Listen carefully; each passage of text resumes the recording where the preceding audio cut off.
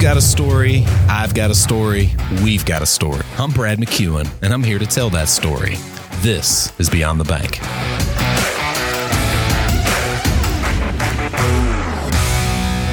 When it comes to dedication and commitment to their craft, there's few folks around here that can match respected area surgeon and educator, Dr. Doug Patton.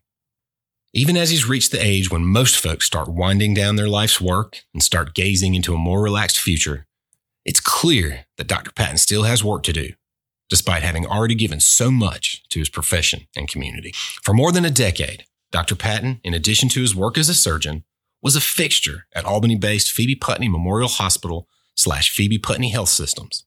First, as Senior Vice President of Medical Affairs at the hospital, and finally as Chief Medical Officer of the entire health system, before transitioning into a broader role at the state level as Chief Medical Officer of the Georgia Hospital Association.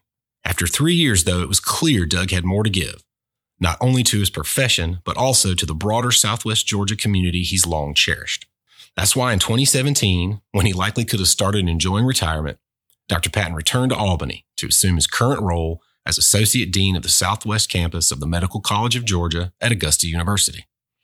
And while that's certainly an impressive title, it wasn't money or prestige that prompted that move, but rather his earnest desire to give of his time and talents for the betterment of others. Quite simply, it doesn't take long when hanging with Dr. Patton to see how passionate he is about his mission to instill trust in those he serves while striving to pass on his knowledge and wisdom to the next generation of physicians and thus create a better world for us all. Good morning, Dr. Patton. It's a pleasure to have you join me today. Good morning, Brad. It's a pleasure to be here. Thanks for inviting me into the conversation. I have to say, I'm really excited about this particular interview. Yours is a well-respected name. I've heard a lot over the years, but other than a few passing encounters, we've never really had a chance to chat. So when Dr. Adam Jones suggested that we connect, I jumped at the opportunity. So again, thank you for that. Now, since this is your first interview with me, I'll go ahead and tell you I don't really have a formal agenda. Really interested in just getting to know you a bit, where you're from, your thoughts on healthcare as seen through the lens of education, and hopefully a bit about the passion you have for Southwest Georgia and the people who call it home. Is that agreeable to you? I think we could talk on that for hours. Fantastic. Well, let's jump right in. Associate Dean of MCG's South Campus. Tell me a little bit about that. So it goes back actually to 2004 when I was practicing general surgery over in Cordele, not far from here. Loved being a part of that community, loved what I was doing, but an opportunity came up to work with Phoebe as one of the lead administrators in a chief medical officer role.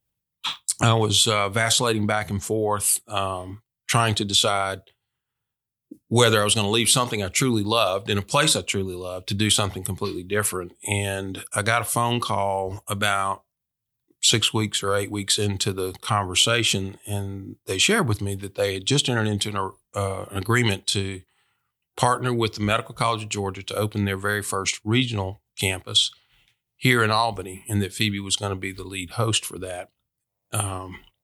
As the details of that unfolded, it became sort of the last pebble on the scale, if you will, to tilt me in the direction of again, making the transition. Dr. Pinnell, my partner in Cordele, and I had always been involved in medical education. We'd had students, whether they were medical students, nurse practitioner students, PA students, and others. We had that as part of our practice, so education was important to us even then, but this opportunity to be a part of something that we actually built, a new campus, in partnership with the Medical College of Georgia, was just irresistible. The regional campus is one of 4 regional campuses. The main campus for MCG is in Augusta, as it has been since 1828. And the regional campuses serve 2 functions, the first of which is to provide clinical experiences for medical students outside of an academic medical center. Okay. So they're working with actively practicing community-based physicians who just love to teach. They're not, they're part of the faculty, but they're not part of academia, if you will. They're actively practicing physicians just like Dr. Jones, who bring students in because they want to teach and they want to give students the best possible experience. So we have a multitude of specialties. All the core specialties are covered here. And this has been replicated in the northwest part of the state, up in Rome and now Dalton, and on the southeast part of the state in Savannah and Brunswick, and some of the smaller communities surrounding each of those areas. We also have a partnership campus with the University of Georgia there in Athens. And it's a little bit different because it's actually all 4 years. Gotcha. In our world, we get them during their clerkship year and their enrichment year, which is what we used to refer to as third and fourth years. Gotcha. Okay. All right. And I'm glad you mentioned that, Doctor, because I remember when that campus sort of originated there. And I did not realize, though, that it was the first one that they had done like that. So sort of setting the model. That had to have been appealing to be a part of as well, kind of building something new and interesting that hadn't been there before. That's right. And it was exciting. And I was not a formal part of MCG at the time, but I, was sort of Phoebe's hands and feet in the process to help get it built. My own journey, I transitioned from Phoebe about 10 years later to the State Hospital Association to do patient safety and quality work all around the state with hospitals and, and medical staff members all across the state. And then the campus dean who was here at that time decided to retire. And so it created an opportunity for me to come back and be a part of something that I was involved with from the very beginning. And that's pretty cool. To actually dive in a little bit deeper. The interesting thing is that all three of those jobs, the job at Phoebe, the job with the Hospital Association, and the job back here with MCG, I had no formal training for any of those. So I was jumping into dark waters and hoping that I could swim. So, that's always fascinating to me because my dad had a similar circumstance and he had a career. He eventually got into teaching and being an educator and realized he really had a passion for that beyond what he even understood that he had in himself. It's pretty obvious just from other people that I've encountered and just from the excitement that comes out of that campus and the doctors that I've interacted with that have come through there, that you have a real passion for that. I know you said you were interested in education, but talk to me a little bit about the transition of not really being the practicer anymore into that new role and how that affected you. So, all my life I've been the beneficiary of people who had gone ahead of me, maybe in a discipline that I was pursuing, maybe not, oftentimes not, but who had cultivated in me a sense of appreciation for the fact that as we go along, we have others that are coming behind us. So that I can go all the way back to scouting in middle school and high school and see where those people who influenced me at that time began to plant that sort of notion in my mind that wherever we are in life, there are people who are coming behind us that we should help, and we should help them find their way, whatever their path is. Gotcha. I think back to my first days here in Albany, as a matter of fact. I met this guy who I think pretty well. His name's Luke Flatt. Mm-hmm. And to this day, Luke Flatt doesn't think that he did anything special to help me feel welcome and get me engaged in Albany. But he was such an inspiration to me and made me feel so welcome here. I literally think of him as somewhat of a community ambassador for Albany, even though we had very, very little formal connection. Well, his passion for community comes through loud and clear. So I'm glad others see what I've had the pleasure of seeing over my career. Yeah. And he's, he is a genuinely humble person. So anytime I mention that to him and say thank you for him, he just looks at me like, I don't know what I did, whatever it was. Thank you. So, which means he'll probably cringe when he hears this part of the podcast, yeah, but that's okay. Yeah. We love Luke. So as I was transitioning from active practice and realizing that along with my partner, Bill Pinnell, we were doing some really good work in Cordele, and we were involved in the community, involved in the hospital affairs and the medical staff affairs, obviously. But the opportunity to come to work at Phoebe, who had been Phoebe and the medical staff here in Albany had been trusted partners for us when we needed to refer someone out for specialty services that we couldn't provide in Albany. Phoebe was a great source for us. Dr. Phil Roberts initiated the first cancer outreach clinic in Cordele. And so that made it easier for patients to get care there rather than having to come out. Those kind of examples created an affinity for Albany.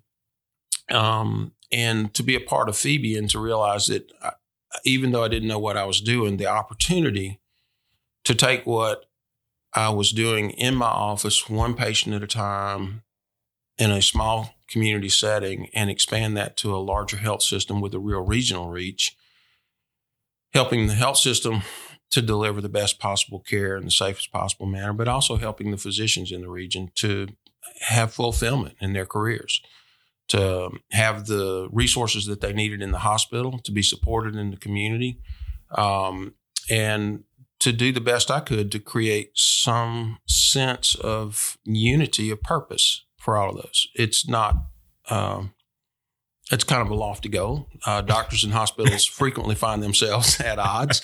We've got a proud history of that here in Southwest Georgia, but we're not unique in that regard. No. But, when you think about community, you think about relationships, and one of your podcasts, you had Jenny and Judd Savell on here. Oh yeah, and they exemplify to me what good young leadership looks like. But they also spend a lot of time in that podcast talking about the need to even go outside your comfort zone and build relationships. Yep, and why that's so important. So I looked at that opportunity as a way to not necessarily to do the work of patient care, but to enhance the efforts of those who were providing patient care, whether they were hospital employees, physicians in the community, whoever it was part of that. So I'm with you. That was the lofty ideal. That transitioned over to a statewide opportunity with the Hospital Association. And my time at GHA was terrific. It allowed me to reestablish relationships all around the state with hospital leaders and physician leaders that during the 10 years I was at Phoebe, some of those relationships I had built before then actually kind of contracted because the work at Phoebe was so consuming in the best possible way. But I understand. So I was able to reconnect with that. And then when the opportunity came up at MCG, one of my friends and colleagues inside MCG approached me about it. And I said, Catherine, I'm honored and this would be a great opportunity for me. I got zero academic experience. I don't know what a campus dean does. I helped y'all find a couple of them along the way, and they seem to be doing a great job. And she says, we'll teach you what you need to know about the operation of a campus. The reason we want you is because you value relationships. And we need somebody in the southwest part of the state who can continue to build great relationships and keep this thing going. And it's like, well, if that's a skill set, I don't know how good I am at it, but I know it's important. So we started with that. And, I think 5 years later, we've seen some improvements in some of the areas where we've strengthen the relationships with our hospitals and physicians. Share a little bit of that for our listeners, Dr. Patton. Let them know kind of what that campus has been able to produce over the time you've been there and some of the really direct impact that's had on the residents here. So, we just sort of the framework for how our campus is structured. Our campus office is here in Albany. So students who actually transition full-time from Augusta to the Southwest campus are based here in Albany, and most of their clerkship experiences, whether it's pediatrics, medicine, OB, family medicine, surgery, most of those are here in Albany or very nearby. But we actually have campus locations where we have volunteer faculty, hospital affiliations that go along the Florida line, Valdosta, Thomasville, Bainbridge, all the way up to Chattahoochee through Columbus to LaGrange, back into Sonoya, back down to Macon, Americus, Cordele, Tifton. and some places in between. So the campus itself is kind of large. Again, some of the students live here and their full-time experience is here. But we also have opportunities for typically somewhere between 180 and 200 Augusta-based students to come down here for a single rotation. It might be as little as 3 weeks for some of the experiences, but it could be as long as 6 weeks for others. And invariably, these students come down and first of all, their clinical experience here is robust because it's them and one faculty member. They're not on a team with a bunch of residents and a bunch of other medical students where they're kind of part of a crowd. They're one-on-one with somebody who's doing this just because they want to, not because they're hired to teach. So it's a very robust experience. They get to see a lot more patients that way as well because they're not divided up amongst the team members. Sure. So the clinical experience is robust from that. But more importantly, since the way our population distribution is in Georgia, 80% of the people live in or near 285. Mm-hmm. So the majority of our students come from that population base. Many of them have never been anywhere in Southwest Georgia other than maybe driving down 75 to go to Florida, or if they happen to go to Panama City and they didn't cross over to Alabama up north. So this is their first experience really seeing what it's like to be in community down here. And we have consistent feedback from students that whether it's here in Albany or Cordele or Maracus or Colquitt in Miller County, tiny little Colquitt, where they go and they work with 4 family medicine physicians who are there by themselves, no specialists, no nothing. These doctors run very busy clinics. They staff the emergency room. They do the surgical procedures that they can do there. They staff the nursing home. These same 4 doctors run a highly specialized long-term ventilator care unit. They're not really critically ill people, but they're people who cannot be weaned from a ventilator. So medical students come down here and they see this in a town that's as tiny as little bitty Colquitt, Georgia, really known only for swamp gravy and murals. It is a good mural. It is good. That got lots of murals down there. That silo is incredible. But then their eyes are open and they realize, in an academic environment, sometimes people put down family medicine as something that's less than. But when they see those physicians there, or they work with our physicians here at the family medicine residency at Phoebe, they see like this robust practice and they begin to understand, gosh, that really was kind of what I thought I wanted to do when I got into medical school, but they've about beat it out of me. But now I'm reconsidering. So I think the kind of exposure that we offer medical students outside of the academic environment actually helps them sort out, sort of what their real calling was in the first place. And not everybody's going to be a family medicine doctor. Sure. We don't need everybody to.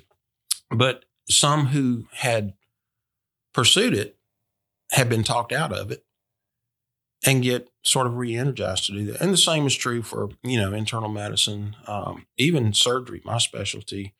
Surgery as it's practiced in the smaller communities. And I include Albany in that list. I tell people who don't know anything about Albany that it's the biggest little town I've ever lived in. Oh, yeah.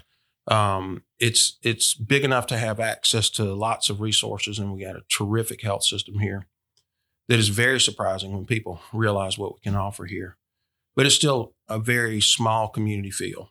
The surgeons here, for example, that work with our medical students, the students regularly tell me that, the doctor might ask them to go to a community meeting with them, and on the way they stop at the grocery store and they can't get out of the grocery store because people keep coming up to the doctor and thanking them for taking care of their aunt, or as in my case, and back in Cordele, people would occasionally show me their wound and how well it was healing in the grocery store. And I was like, can we at least get away from the produce section to do this part? So anyhow, so they get to see what it's like to practice out here. And again, I hate to keep going back to what might be one of my platforms, but if I had a platform, it would be about relationships and the value of that. So they get to see what it's like for doctors to have real enduring relationships with patients, even if the care that they provided was for a single episode. I'm with you. Well, and I've got to think too, and I like that notion a lot, that where they're sort of sorting out and rediscovering that original passion, that original calling. Because I got to think that most people who enter into this type of profession, it goes back to some experience that they saw where someone was helped, that they witnessed as a kid. So yeah, that's just really powerful. And I'm glad to see that it's having that kind of effect on these doctors.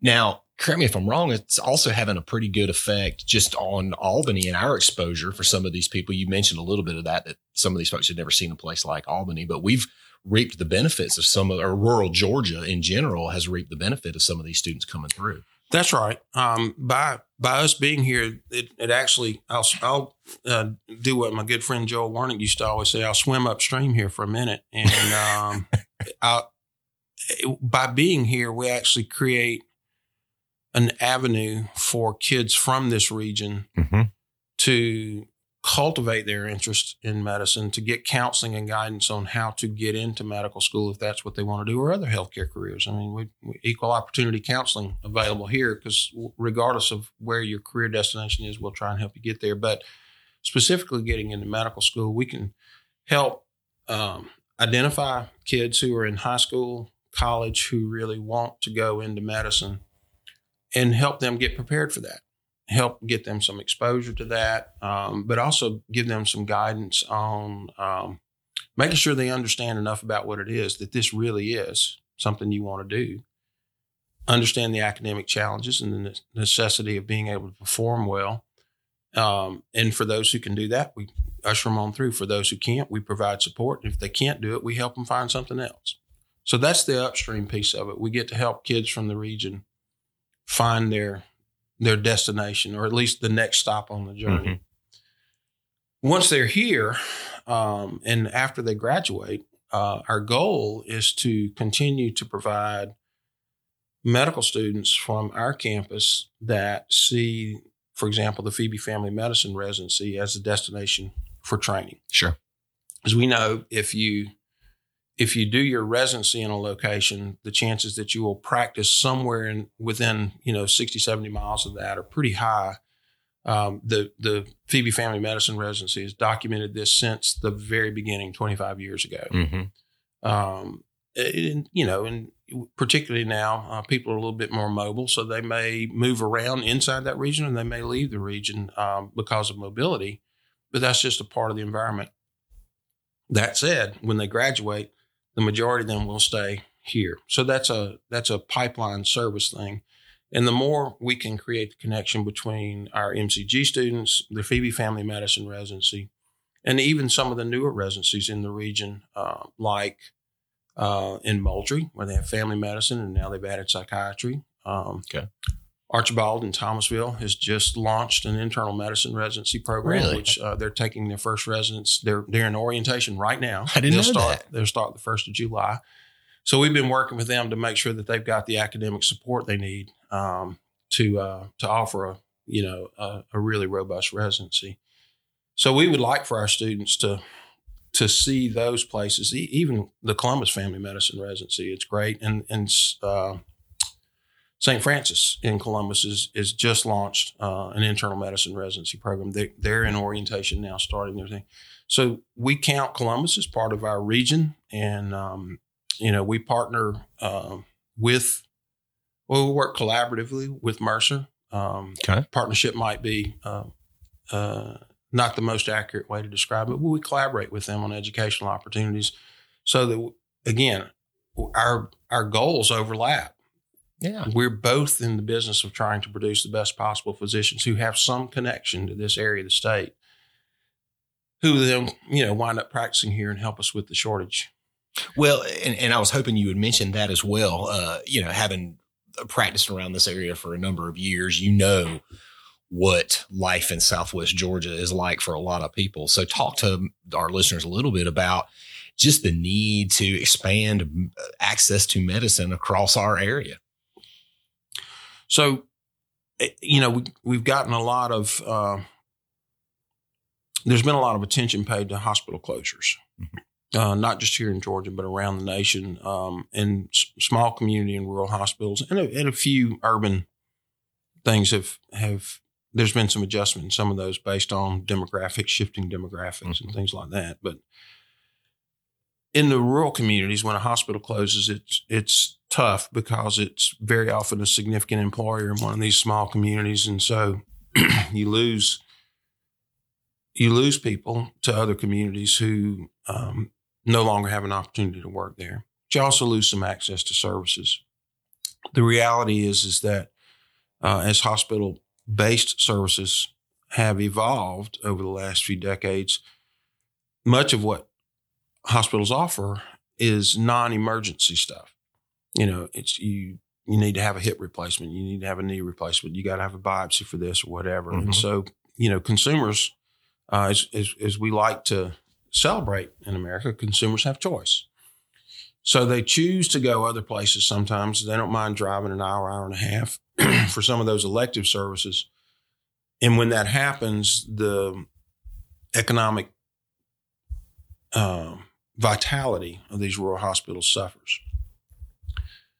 But then there's nothing there when the emergencies arise, and you don't have access to that.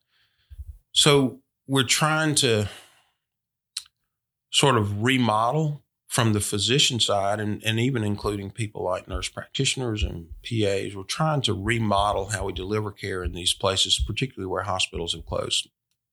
You look at Cuthbert is the most recent one in our neighborhood, and try and say, well, what could offer us access to basic healthcare services, excellence in primary care, so that management of chronic disease states, hypertension, diabetes, heart disease, all these things can be continued.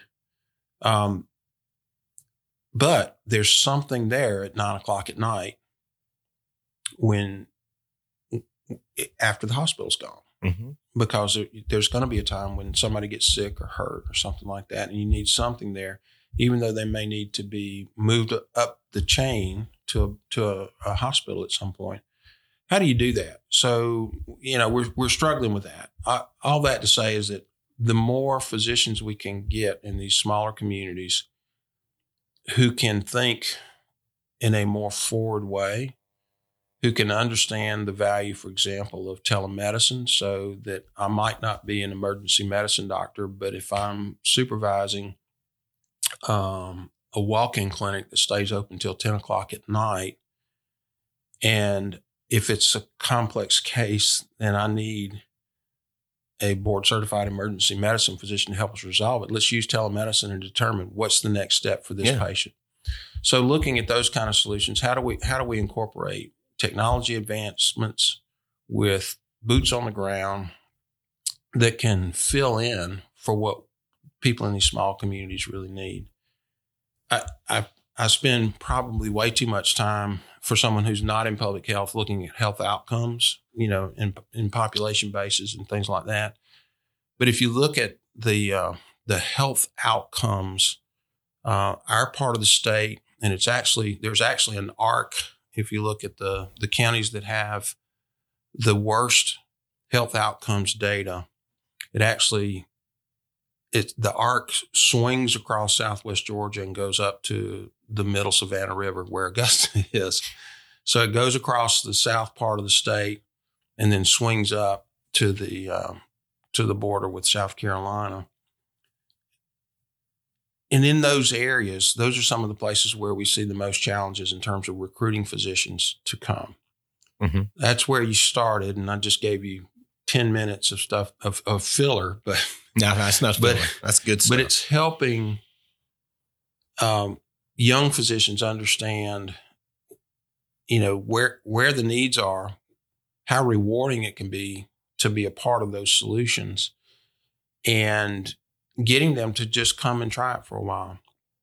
We've embarked on a new curriculum revision up in Augusta that augments that process to a certain extent, because we've followed the lead of a number of medical schools. We're not the first to do a compressed curriculum that allows some of our students to be able to graduate in 3 years instead of 4. Our brand of that identifies them during their first year. They say, I want to be in part of that accelerated track. But then that gets me to the point where I'm connected to one of these in-need residencies in these rural communities. So we have 7 that we've identified, and that's the typical family medicine, internal medicine, pediatrics, obstetrics. We've included internal medicine, general surgery, and psychiatry. Not so much as their, quote, especially general surgery, emergency medicine, and psychiatry, not typically thought of as primary care specialties, but the need for them in these smaller communities is so incredibly, well, the need is big. Mm-hmm. We've included those. So if they finish that program in 3 years, they go into a residency in Georgia, and they commit to practicing in one of these underserved areas mm-hmm. where the need is really great. They get a scholarship for medical school. Nice. So, which gets them out of school quicker. Their debt load is less when they finish. And so the financial constraints of someone finishing residency that says, I've got to go where the money is because look at this debt. We've at least removed that part of the burden. Gotcha. And the destinations, we have plenty of destinations in Southwest Georgia where those young physicians can go. But even outside of that, because the students come down here and spend a good bit of their clerkships and their internships, their enrichment phase here, we get people who come back. My young associate, Dr. Kush Desai, mm-hmm. Who was recently honored by the Chamber with the 40 Under 40 award overall. He grew up in Columbus. He went to medical school at MCG. He did his medical school years, his clerkship year here in Albany as part of the Southwest campus. Stayed in Augusta for his internal medicine training and is now back helping us run the campus. He's the clerkship director for a sort of a new form of clerkship that we've created here. And he's, first of all, he's half my age, so he's got twice as much energy. And really, really smart, like all these kids are who are going through medical school now. And he's committed to the region. And that would never have happened if he hadn't been here during his medical school years. Oh, yeah. Well, I thought it was really powerful that night that he shared what he shared about his decision to that sense of community that you spoke of right out of the gate. Yep. That he was able to feel that very same thing. Yeah. That there was a Doug Patton doing for him what a Luke Flatt did for you, welcoming. Well, and he's even brought us a dentist. So his fiance. So he's been a healthcare provider recruiter as well. So, there's no golden ticket that will address all these problems. But in the 5 years I've been with MCG, they've given me the opportunity to speak to the first year medical students periodically about the needs and help them understand sort of the disparities in health outcomes, rural versus urban. And it's, that's way too simple because even in urban environments, there are, zip code by zip code variation. Yep. You look at Fulton County, North Fulton County looks nothing like South Fulton County in terms of health outcomes, poverty, or anything else. Mm-hmm. But the contrast between what's going on in the smaller communities around the state versus the urban areas is stark. And so let me talk about that, and then let me kind of pitch the notion of what it's like to be providing care for people in a community like this. Please. And it helps us attract students who are drawn to this kind of environment, and occasionally some who are just curious. Yeah, I could see that. Now, we've identified there's a big need here.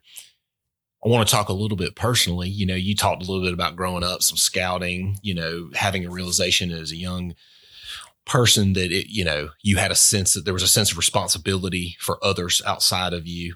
You've made a career basically taking care of other people. Talk to me a little bit about how that kind of makes you feel and how the need to be of service has shaped your journey.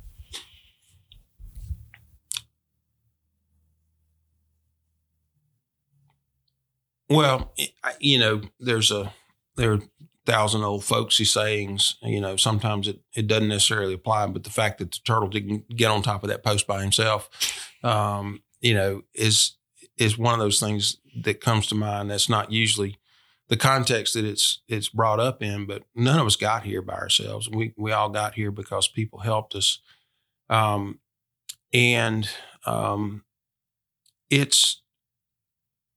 It's become important for me to make myself available, not just to the students who are here, part of my responsibility, but to the community. I mean, right now, we're in the middle of a 4-week program that's hosted by the Sewega AHEC, the Area Health Education Center, based here in Albany. They serve the Southwest region as well. I'm fortunate enough to be on their board, but they're also a collaborative partner for us. They are in the middle of what is now, I want to say it's their 11th or 12th year, maybe. I might be wrong about that. It might be more, of Pathways to Medical School, where it's a cohort of 10 or 11 students. This year it's 11 who want to go to medical school. They've finished a certain amount of college preparation to get on the path to go to medical school. They have to apply. They've got to submit an essay. They've got, it's a competitive process to get chosen for this. But they spend 4 weeks shadowing with physicians in the region, mostly here in Albany. Again, this is stuff that the physicians do just because they believe it's the right thing to do and to help mentor these kids along. They spend time with the family medicine residency. They learn sort of the basics of, how to do a research project, how to evaluate something, study something, be able to present the findings. We teach them interview skills, help them think about, some of the technical skills. This afternoon, we'll be doing a lab where we teach them how to take a basic history. We do some suturing skills, because everybody loves to sew up chicken skin. And then we'll also teach them how to use an ultrasound. Very fundamental stuff. But to teach them, these are the tools that we use now in providing medical care. And Sewega AHEC's program has an incredible track record. Over the years, for the students who went through the program and applied to medical school, when their time came, over 90% get accepted. Oh, wow.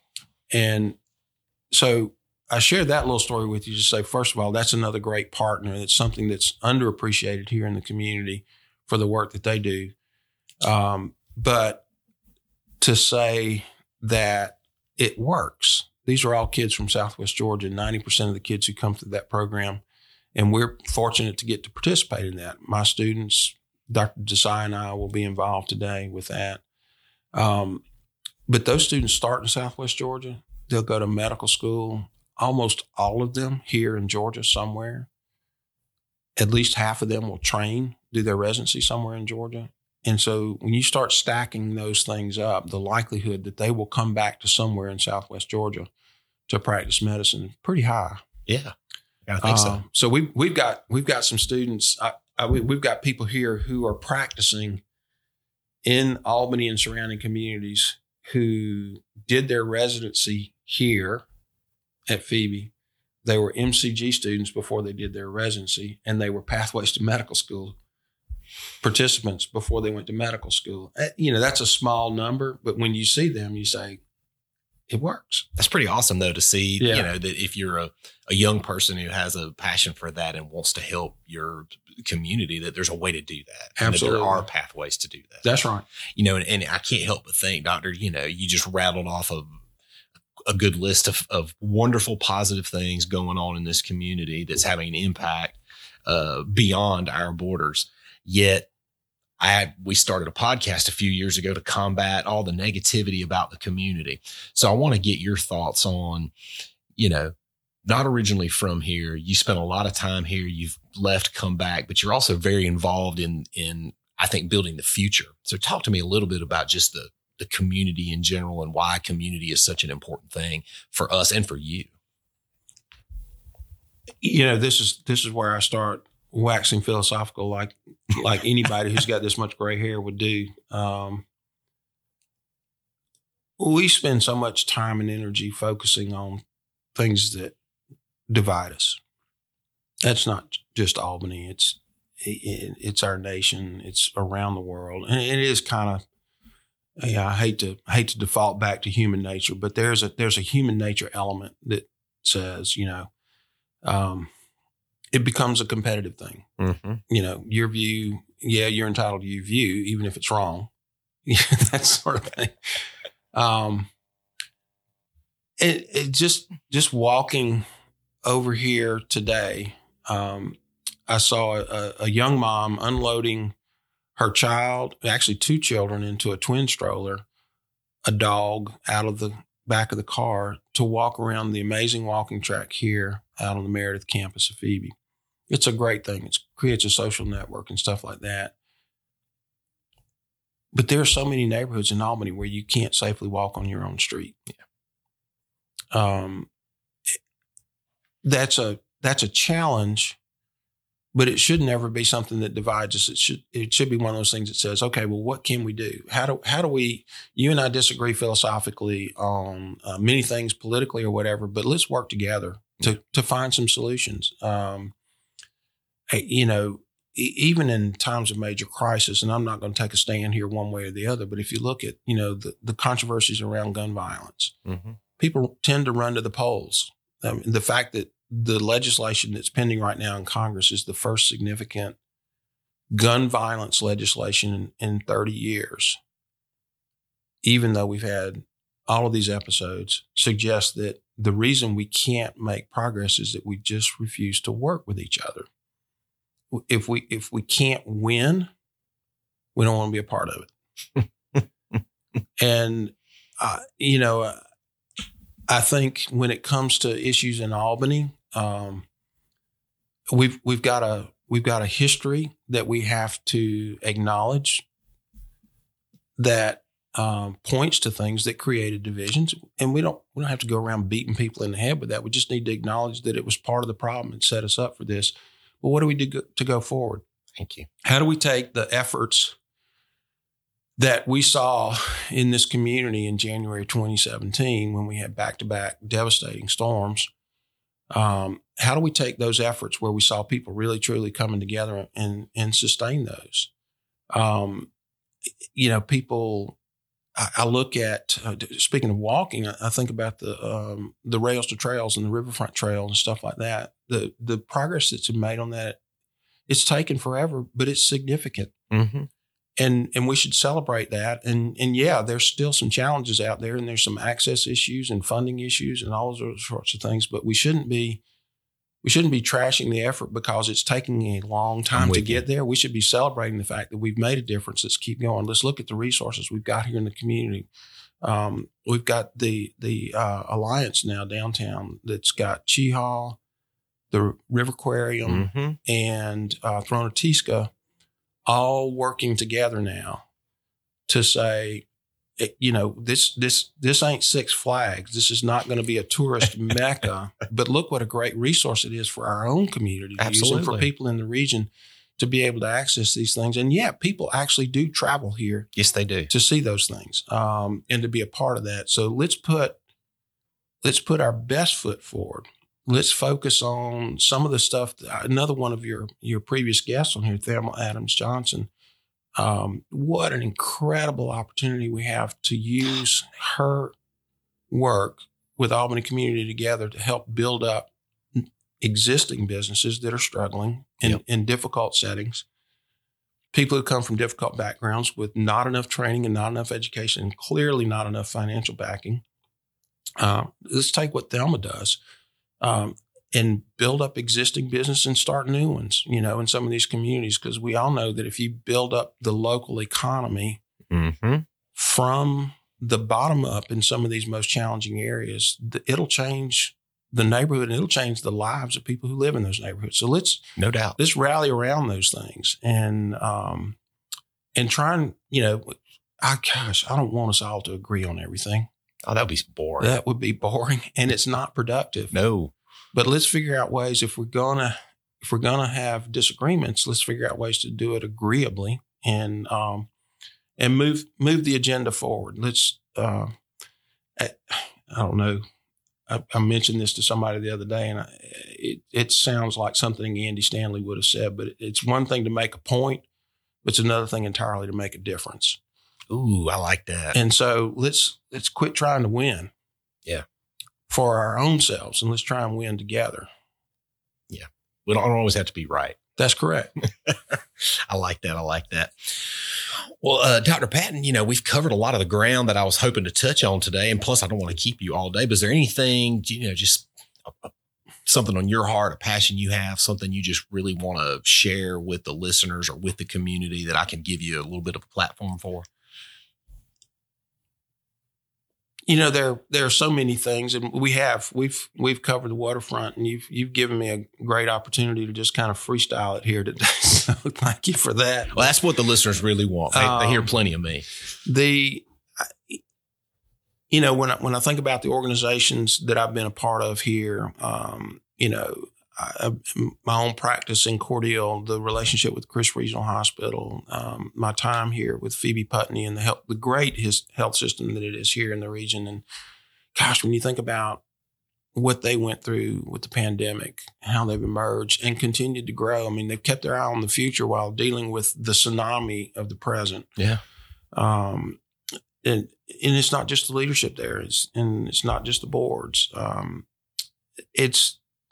When I think about all of that, I think about my relationship with Sowega AHEC. I'm blessed to serve on their board. I think about Albany Area Primary Health Care, one of the largest community health centers in the state, and how they've been able to grow their services and provide those services in places where no one would go before. Yeah.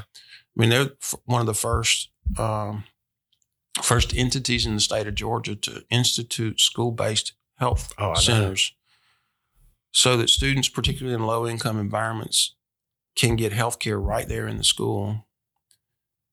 It also helps the teachers, by the way, so the teachers don't have to take off a half a day to go to the doctor's office. Yeah. They can be seen right there for not to do chronic care, but for something that would keep them able to stay in the classroom. I've just been so blessed to be a part of all of these great organizations, and when I get to see them working together on stuff, it's really rewarding. And so when I get the opportunity to have students come down here and see that, I hope that what we're doing with MCG and the regional campuses in partnership with all these people is creating a vision for these students of how they could practice medicine the best they can. Not necessarily to make the most money. I don't know a doctor who's really struggling financially. If they are, they just made bad choices. But it's a good living. You can make a lot more money in a lot of other places, but you can come here, you can make a good living, you can serve the community, and you can be happy. And I think as we deal with nurse burnout, doctor burnout, rad tech burnout, administrator burnout, all these other things in healthcare, when I see what's available here in a community like Albany, or even the smaller communities, especially in the smaller communities around here, I just think that's the antidote. That's the antidote for burnout. Yeah. And it all boils down to, one last time, relationships. Amen, brother. That's the number one thing. Yep. As we like to say around here at AB&T, the future relies on relationships. Well, there you go. You're welcome. Well, Dr. Patton, thank you so much for taking the time to come in today. I thoroughly enjoyed chewing the fat with you, and I can understand why so many folks had told me that you were somebody I needed to get to know a little bit better. So appreciate you. I know the listeners of Beyond the Banker are glad to have gotten to spend a little time with you today. Well, that wraps up this episode of Beyond the Bank. We'll be back next time. I'm Brad.